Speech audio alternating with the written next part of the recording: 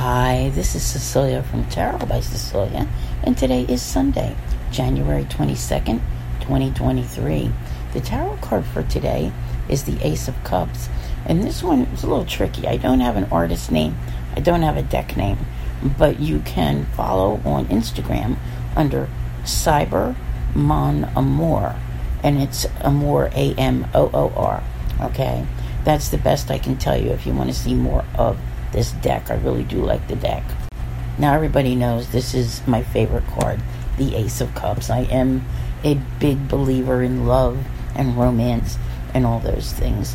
And yesterday I brought up everything that was happening today because yesterday in the afternoon was our new moon in Aquarius, which happened at 1 degree. There's a whole lot which is going on here, and I'll go over today's stuff again because it's all important and tying into this. The new moon is trine Mars today, which is a wonderful thing.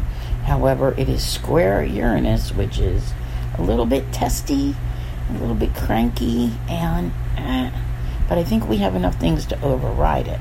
Uranus, though, is going direct in the evening, and it doesn't really matter what time of day it is, people, because it's been sitting at this degree a while, and it's very, very powerful right now.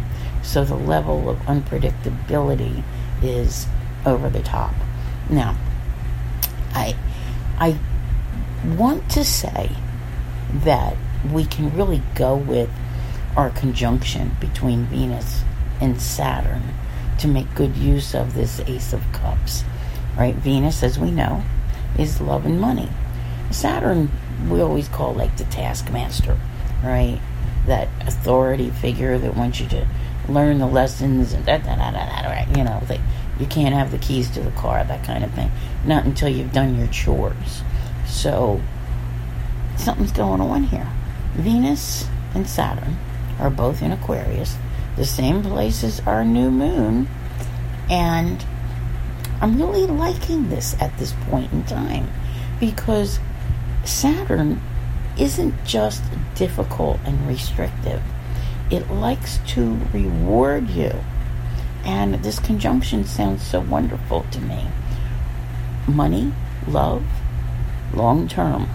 So I do feel as though there is something important taking place here.